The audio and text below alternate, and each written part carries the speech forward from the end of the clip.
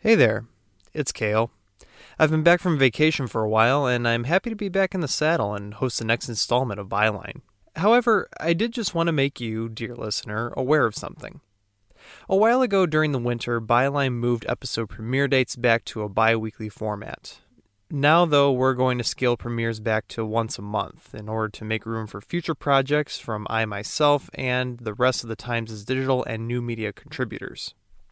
We've got some exciting stuff we're looking forward to work on and bring out, and we thank you for your continued support. And that's it. Let's go ahead and begin. From the Times of Northwest Indiana and NWI.com/podcasts, you're listening to Byline, the podcast about the newspaper's most fascinating stories and the reporters who tell them.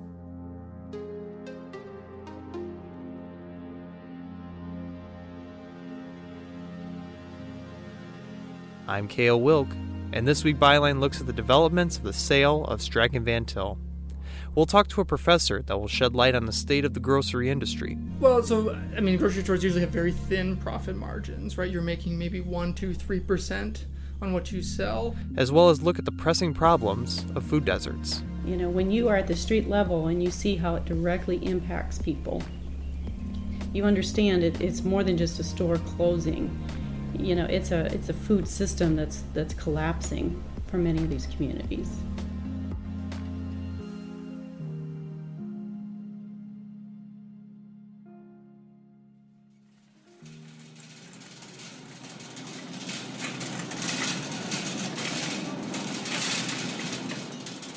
Right now I'm at the grocery store, Strachan Van Til in Munster, doing my weekly shopping run and stocking up on usual items. I've picked up some lettuce, tomatoes, lunch meat, cheese, bread, oatmeal, and yogurt. The parking lot outside is a little dead. It was a Thursday afternoon, though, so it's not the most hopping.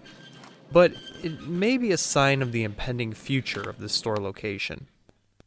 Since April, the community's been waiting to see what is going to become of Strachan Van Til, a longtime familiar grocery giant in the region, as well as the partnering stores of Ultra Foods and Town and Country Market.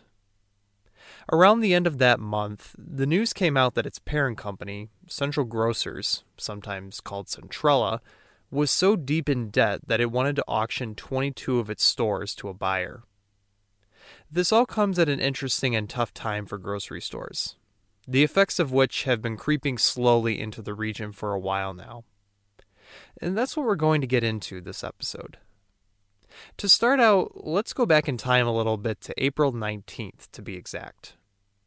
Doing this podcast is one of several different tasks I do as a digital producer. And on that day, I was actually doing a web shift, meaning I was the one curating the movement of stories on the Times' website and social media accounts. And on that day, there were some tips that came our way, several to this episode's featured reporter. Or they had employee meetings where they told employees that there was a pending sale, that they were going to close nearly half of their locations, that there are only going to be 22 stores remaining. And obviously some people were upset, they were confused. In times like that, people call the press to figure out, what's going on. Can somebody get, some information on this? That's Joseph Pete again, who is our talented business reporter that often is behind breaking business news in the region. We get constant tips about closing or, things that don't pan out. At first I was just hoping this was, something, hoping there was nothing to it. It was just, but then we got a couple more. And then, so I immediately started, putting out calls and emails and trying to figure out what was going on. I discovered some of my previous contacts at the company had apparently been laid off. But I was able to then get without being previously aware of that, but then was able to get a hold of people. And then the facts started to kind of pour out about what was going on. And so he wrote up and put out a story that afternoon about the planned sale of Strachan Van Til. Joseph continued to follow this huge development for weeks as more details came out. There was a lawsuit by a union to make sure a labor agreement was honored, an announcement of layoffs, when operations would be expected to wind down, as well as the analysis that the parent company was $225 million in debt, and that thousands of creditors came in eventually to participate in the sale. The end result, as far as we can tell for now, based on when this episode is premiered, is there are 22 stores Central Grocers has been trying to sell, as well as its warehouse in Joliet, Illinois. There's been interest expressed by Jewel Osco, a grocery chain headquartered in Itasca, Illinois, that has stores throughout the Chicago metro area, including many already in the region that are familiar among residents. But the thing about the sale is it really ends up being more than just a bidder and liquidation scenario. We're still trying to unpack like some of the impact and everything, but Central Grocers had been supplied nearly 400 independent grocery stores throughout Chicago, Northwest Indiana and Chicagoland. Basically, if you go through Hammond, you go through East Chicago, you go through anywhere and you see those little corner stores, or independent ones really anywhere, their supplier was most likely Central Grocers. One of those effects is the hit to local business. Strachan Van Til was a huge, locally operated institution in the region, and one of the two largest locally owned chains in Indiana. The same effects have interestingly enough been felt by Marsh Supermarkets, headquartered in Indianapolis. That company has also been announcing closings. When I was in Bloomington at Indiana University, there were at least 2 of those stores in the city, and during my senior year, one of them announced it was closing. That locally owned status really ends up meaning something, though. Strachan Van Til has been my go-to place for groceries while I was growing up, and even up until now. It's where my family has gone to get our meals for Thanksgiving, chicken pieces for dinners from its deli, or just a quick stop if we needed to pick up something. Well, we've had I've had Strax chicken and like mastacholi like literally probably dozens if not scores of times like over the course of my life. It's been a staple of different parties and family gatherings. We've, shopped there to get stuff to feed like the extended family for Christmas or Thanksgiving. I've heard stories about like, weddings where the caterer flaked out and it felt, there was almost going to be a crisis, but a couple people like got in the car real quick, made a run to Strax, and it saved the wedding. But that locally owned status also meant a huge community investor and employer. Strachan Van Til had a massive web of connections in regards to donations. And Joseph also reported that there could be over 1,000 layoffs as a result of this.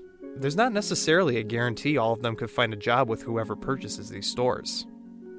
Recall that in the last 2 episodes on population loss and gain in the region, job growth was not necessarily a positively trending statistic for the area.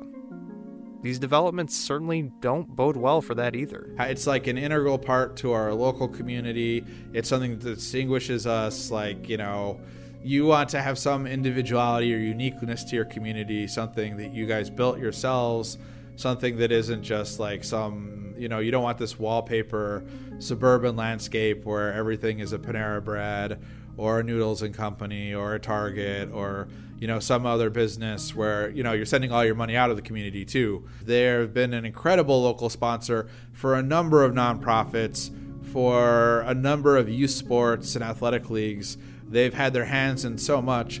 When you have some distant corporation like Walmart, they don't care. They have a budget of some of these out-of-state ones will have a budget of like $10,000 for giving back to the community. They're not going to spend anywhere near as much as Strachan Van Til had on local philanthropic and charitable causes. However, if we look at the trail of how we got to here, this might have been something that was very slowly coming down the tracks based on shopping preferences and trends.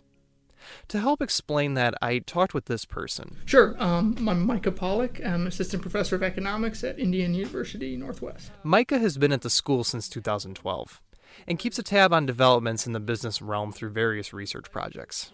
In regards to grocery stores, it's not an industry that's really all that stable to begin with. Well, grocery stores usually have very thin profit margins, right? You're making maybe 1%, 2%, 3% on what you sell, and on top of that you have a lot of like perishable goods that you have to deal with, also like deli and kind of prepared foods, stuff that doesn't necessarily last very long, so you have a lot of waste.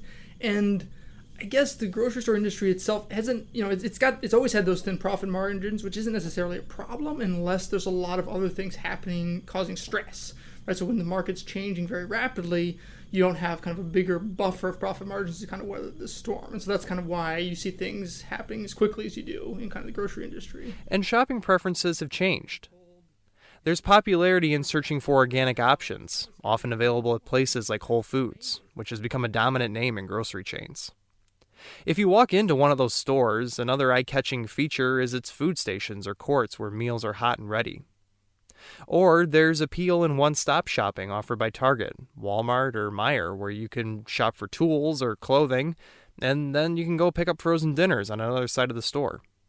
There's even delivery options like Blue Apron, where your meals get delivered to your door in a refrigerated box, complete with recipes.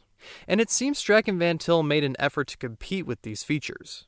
It renovated several stores and updated their interiors, installed food stations, boosted local offerings from Northwest Indiana's craft brewers as an example, and even offered an online ordering system where your groceries could be picked out by workers and available to pick up at the door when it was ready.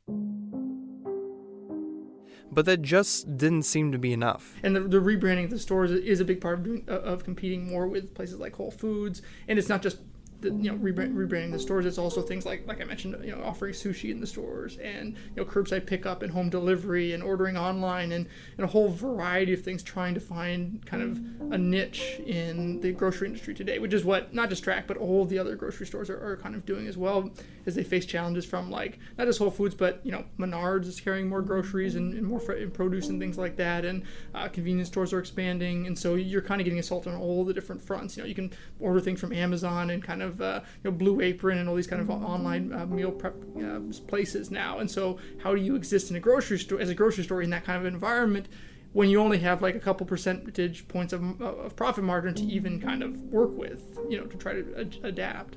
What this also ends up speaking to is the ever-creeping effects of the dubbed retail apocalypse, where brick-and-mortar stores are finding themselves having to close up shop. Joseph has written several stories on region restaurants that were staples as well, having to close. Here in Northwest Indiana, obviously, we were steel manufacturing history, and then automation, productivity changes led to us needing fewer workers to do the same jobs as before. And so that kind of broader trend of automation is continuing. And often people say, well, that's okay because we've got retail sales, which are relatively safe. We can go work in grocery stores and retail shops. And that's really not necessarily going to be true in the long run. I mean, you see increase in productivity across the board. And so even though it may not be obvious how you replace a grocery store worker with a robot or some kind of automated device, you do have that happen, whether it's self-checkout or things like that. And so it's a good reminder that really no job is immune to new technology and innovation and productivity changes. So that's kind of like the automation side of things. But then on the other hand, what you're talking about with community currency, there's, if times are tough and your budgets are tight, you're going to care more about the bottom line dollar that you have to spend for something. So you're going to go to kind of the bigger chains where you can get maybe lower prices because they deal in larger volumes. But it's important to remember that you get value as a consumer from not just buying the product, but also from who you support and kind of where you buy the good. So maybe it's a little more expensive buying something at a local store that's a mom and pop store rather than a big chain. But if you value that type of community, then that's something you would be willing to maybe pay a little extra for. But another question that's looming is, how is this going to affect local food supplies and food security, particularly among low-income communities?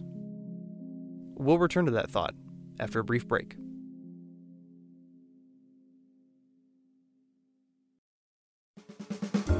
Hey listeners, it's Matt Schubert, producer of That's So Region, the podcast about all things region. It's Joseph Pete, also a panelist on That's So Region and the best freestyle rapper on the Time staff. We talk about all sorts of region topics, what to do, where to go.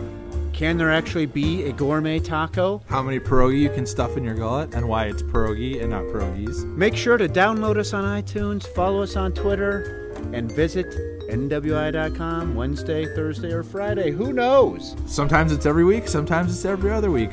But make sure you listen to the end it's jam-packed with our region recommendations of what you can do for fun and entertainment in Northwest Indiana and Greater Chicagoland.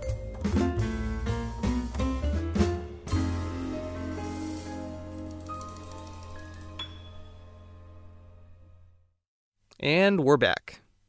So we've touched on how the sale of Strachan Van Til's stores is going to bring about some consequences with local employment and investment in community entities.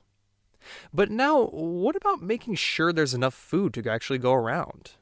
Or what about basic access to it and the concept of food deserts?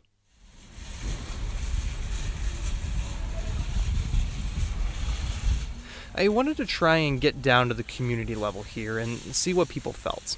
So I went to Ultra Foods just off of Ridge Road in an unincorporated part of Gary. Gary itself isn't a place where many grocery options are available at all.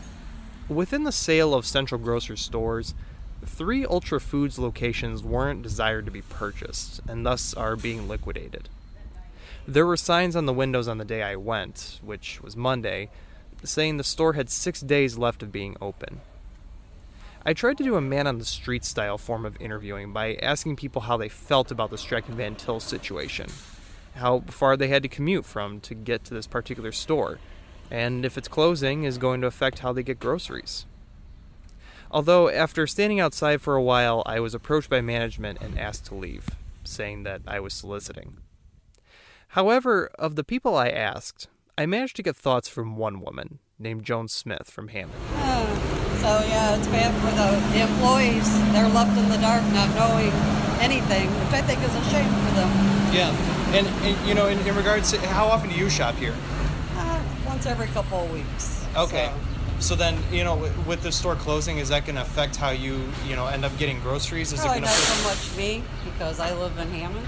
Uh-huh. But, it is nice, to come here when they run their sales and stuff. It's close to home. So it's a real shame. So you think, are you going to have to travel farther then to go and get groceries, do you think, or? No, not necessarily. I mean, we got plenty of small stores by us, but it's nice, to come to the big stores here sometime and find things I can't find in the little stores. So, not too often. Okay. We also put a call out on the Times' social media channels asking if there were regular shoppers or even employees at Ultra Foods that were going to be affected by the store's closings, and if they would want to share their thoughts with us. We didn't receive any responses from that method. And I'd like to note something about this too. Going into this line of questioning, I understood it probably wasn't going to be entirely successful. This is definitely a difficult matter in trying to approach someone about being laid off, or their potential status of living in a food desert, or being low income. We don't mean to come across as insensitive and do this with the most respect possible. But understand that our mission as journalists is to report news, and in turn document history. Decades later, someone may look back at this and be curious to find the most complete picture possible on how the community felt when its largest locally owned grocery store finally ended its reign after decades of being in existence. But shoppers, of course, aren't the only option to talk to about this. I also reached out to those on the advocacy front, particularly the Northwest Indiana Food Council. So I was able to organize an interview with this person. I'm Ann Massey. I'm president of the Northwest Indiana Food Council, and I also work in distribution with a few northern Indiana farms like Seven Sons and Pastures Delights. And she was also able to bring along this person to join us. I'm Terry Saltzman with Purdue Lake County Extension Office, and I'm what they call Community Wellness Coordinator. Both the Food Council and Purdue Extension Office are involved in the communities in various but similar ways.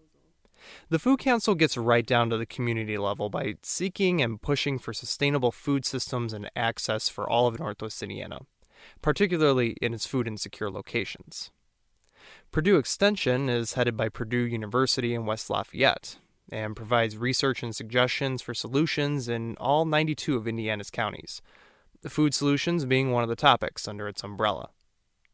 As two people that are very much involved with producing community solutions, I was first curious what their initial reactions were to the Strachan Van Til news in April. It was bad news. It made me heartsick because not only did those stores provide a retail outlet for low-income audiences because their prices were within their range, but a lot of those stores too also supplied the food pantries with some of their leftover items, and so now we have a double stress.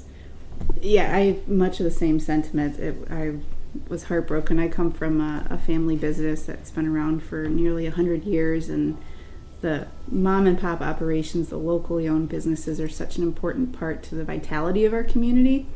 And seeing that our last locally owned grocery store chain couldn't make it is really disheartening. and a little bit scary in terms of what the food pantry is going to do now. And I was also curious what they had observed in regards to community reactions. Yeah, I have one food pantry specifically in Gary who actually came to my office because they are so concerned about what they're going to do. Ultra specifically provided them with quite a bit of their food, and they are open once a week, every week, this food pantry, and they see an increase almost every week in the number of people that they're serving, and now they're kind of like scrambling to figure out where they're going to get the needed supplies from. So, she was literally crying, begging me to try to figure out what can be done to help her get that food for these families. And now you have summer coming up. Kids are going to be out of school, so they won't be getting school lunches. So even more food is going to be needed for the kids. And it's heartbreaking, when you are at the street level and you see how it directly impacts people. You understand it's more than just a store closing. It's a food system that's collapsing for many of these communities. I wanted to get an idea of what food deserts exist in Northwest Indiana. The USDA's website defines it as such. A food desert is a low-income census tract where either a substantial number or share of residents has low access to a supermarket or large grocery store. Low-income tracts are defined as those where at least 20% of the people have income at or below the federal poverty levels for family size, or where median family income for the tract is at or below 80% of the surrounding area's median family income. Tracts qualify as low-access tracts if at least 500 persons, or 33% of their population, live more than a mile from a supermarket or large grocery store. For rural census tracts, the distance is more than 10 miles. Sure. This is a map of Lake County, and you will see that there are some areas here shaded in dark green, and those are USDA designated food deserts within Lake County. Terry had brought a map that showed where the food deserts were in Northwest Indiana. I understand that affluence and resources aren't spread equally across the region, but in this context, it was worse than I thought. As a matter of fact, 21 to 25% of Lake County is considered a food desert. And does that also show some of Porter and LaPorte counties? Yeah, too? Just portions. You can see a little bit of, not of LaPorte, but of Porter County right here. We do have this major food desert here up by Portage, and maybe like a couple right here in some of the rural areas. But this is East Chicago right here, and then this is the Illinois line. This is mostly Gary, and then we have some of Maryville down through, it's like northern Maryville, just right here. Mm-hmm. We have some of Lake Station in there, a little bit of Highland, not too much. But just because a physical grocery store may not exist in a large swath of land doesn't mean there isn't any food at all. It's available, often in processed or packaged forms at a corner store or gas station. But more often than not, those are not healthy options. And one of the other, I think stereotypical things that I hear a lot is, she's going in and buying a big gulp and a bag of potato chips, so mm-hmm. She's obviously, she could go a few days without eating anyway. But when folks have to go into the corner store and purchase most of what they eat, there's no healthy options for them, or either they are priced out of their price range. Mm-hmm. So in order to get to a grocery store, some families may have the luxury of an automobile, and some may rely on a bus system, if one even exists. If not, then what do you do? With some of these grocery stores being slated to close, like the Ultra Foods that I stopped at, that's creating another hole for many of those people nearby there. And Maryville is slated to lose 2 grocery stores, which definitely presents a problem for that area as well. Ann also noted in this interview her concerns on what the status of SNAP, the Supplemental Nutrition Assistance Program, or food stamps, and WIC, the Special Supplemental Nutrition Program for Women, Infants, and Children, would be. Analyses of the Trump administration's budget proposal show millions of dollars in cuts to spending programs like SNAP. A development like that puts even more pressure on hungry families struggling to get food in a food desert or from a food bank. If you have a third of your population or more that does not have transportation or access to transportation, so even if there is a grocery store within a few minute drive, if you have a third of your residents that don't have transportation, it doesn't matter a whole lot. Well, and especially too, when you look at, try to do this experiment yourself, get on a bus and go to the grocery store and see how much you can logistically carry back. Especially if you're a senior citizen or you've got 3 children tagging along behind you, it's not easy. It is not easy at all. So, and not all of our grocery stores accept SNAP and WIC, which is another obstacle for a lot of families, that they can finally get to the store, that it actually has affordable pricing and accepts EBT. And I think the rate of the SNAP benefits too has not kept pace with inflation. Yeah. So the SNAP dollar actually buys less today than it did 2 years ago. So we have a number of mitigating factors going on at the same time.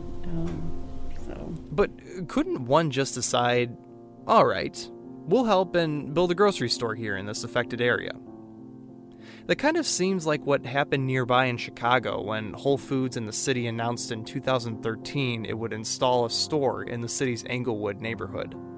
Not only a place that's a food desert, but also a Southside location notorious for its crime. But arranging such a deal is a little more difficult. Terry would point out that it involves making sure there's going to be demand for a store in the first place. And she says that there often indeed is in low-income areas like this. Because I did some research, and Gary is actually losing $42 million a year on people shopping outside of Gary for food. So if they had some market opportunities back in Gary, they could potentially recapture some of that $42 million. So there's a little bit of an assumption too, that when you see a food desert, that there's no demand left there for healthy food, and that's a really bad assumption to make, because it's absolutely not true. A concern as mentioned before by Ann and Terry is what is going to happen with the local food banks, who had a bolster in supplies and monetary donations from Strachan Van Til. So I reached out to the Food Bank of Northwest Indiana to take a temperature check and was able to speak with Steve Beekman, the executive director. Yeah, we're the leader in the fight against hunger in the region. We've been doing it for 3 decades, and every day we try to acquire, store, and distribute meals to people in need, specifically here in Lake and Porter County. And we do that through our partner agencies, which are food pantries and soup kitchens. And we serve about 22,000 people every month through our programs and services. According to a yearly summary from 2016, the food bank says it distributed 4.2 million meals across Lake and Porter counties that year. It estimates it serves around 22,000 people each month, equivalent, it says, to around 15,000 households. Strachan Van Til has assisted the food bank since its inception in the 1980s. Food banks are part of a much larger picture of food insecurity in the U.S. The USDA reported that food insecurity declined to 12.7% in 2015, down from a high of 14.9% in 2011. But it also notes that 5% of those insecure were in very low food security, meaning their normal eating patterns are disrupted significantly due to a lack of resources. And in 7.8% of that, children were food insecure. So food banks try their best to help provide as much assistance as possible to hungry people. So the news of Strachan Van Til wasn't great on that end either. Nationally, there's a lot of grocery stores consolidating, and we know here in the region that some of them have been closing for the past couple of years. And so that in itself is concerning for food banks across the country and the nation. But specifically with the Strachan Van Til and Ultra, we've had a long-standing relationship with Strachan Van Til stores and their leadership. They've been part of our board of directors for many years, and so they play a big role in how the food bank came about, as well as how we're able to continue over the last several years and last couple of decades. So, that's an important part for us, is having that leadership from Strachan Van Til. They are our local grocery store, and it is a big impact for us. But we know that we have to do our part in serving the community, and whatever might happen with Strachan Van Til and their stores, we'll continue to evolve and change with the times. So Steve told me that around 58% of the donated food ends up coming from local grocery stores. And he noted that places like Jewel Osco and Meijer are contributors as well alongside Strachan Van Til. But I was curious if the absence of Strachan Van Til is going to take a hit on that.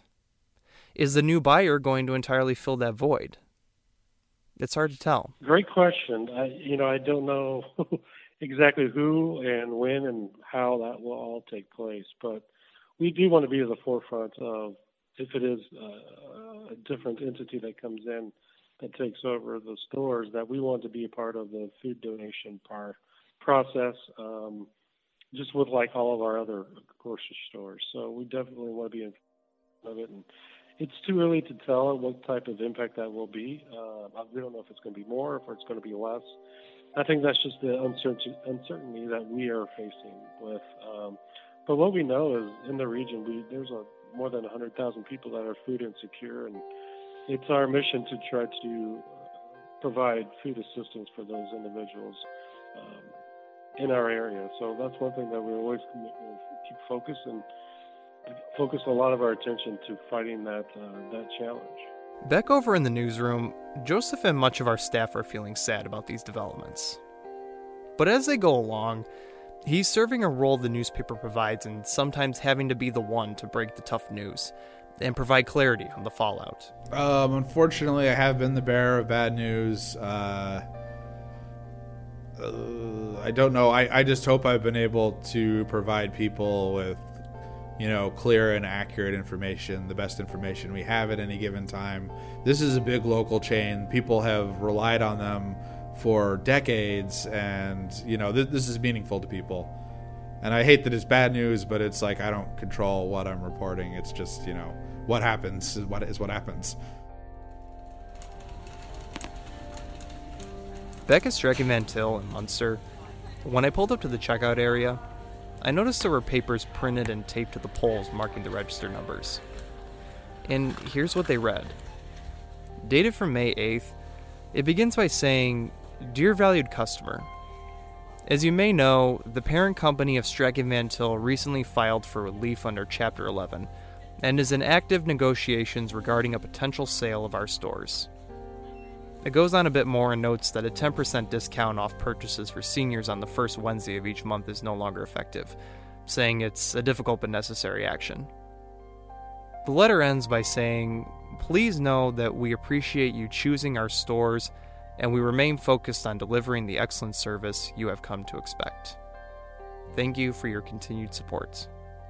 Sincerely, Jeff Strack, President and CEO." Reading this is bittersweet, and the words feel like they describe more than just this particular discount the stores can't continue to provide in their remaining days. Because the expectations the company has provided have gone beyond the tomatoes I picked up from the stand or cheese slices I took from the refrigerators. Now, with the eventual new buyer, we don't know entirely what to expect.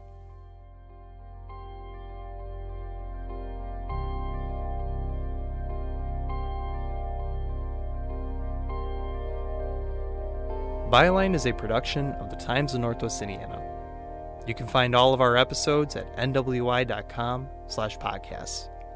Byline is also on social media. We're on Facebook, Twitter, and Instagram. You can just type in NWI Byline in the search bar and we should pop up. If you've got a media player and want to download our episodes or listen on the go, Byline is available on iTunes, Google Play, and Stitcher. We just kindly ask that you rate us and leave a review because it actually really helps. And we like to hear from you, whether that's constructive comments, feedback, or suggestions for topics you'd like to hear more about. You can do so by dropping an email to kale.wilk@nwi.com. Just to remind you one more time, in order to make room for future projects from the Times of Northwest Indiana's digital section, Byline will scale back premieres of new episodes to once every month, meaning the next episode is scheduled to come out July 10th. Reporting for this week's episode came from Joseph Pete and myself, Cale Wilk. We'd like to thank Micah Pollock, Ann Massey, Terry Zaltzman, and Steve Beekman for taking time to be interviewed for this episode. Statistics and data came from the U.S. Department of Agriculture, the Northwest Indiana Food Council, and the Food Bank of Northwest Indiana. Last but not least, a big thanks goes to Summer Moore, the Times' digital and audience engagement editor, and Byline's creator. She's the lead for this show that makes sure our offerings and productions are certified fresh and healthy for your audio consumption. I'm Cale Wilk, and from the Times of Northwest Indiana, thank you for listening. See you next time.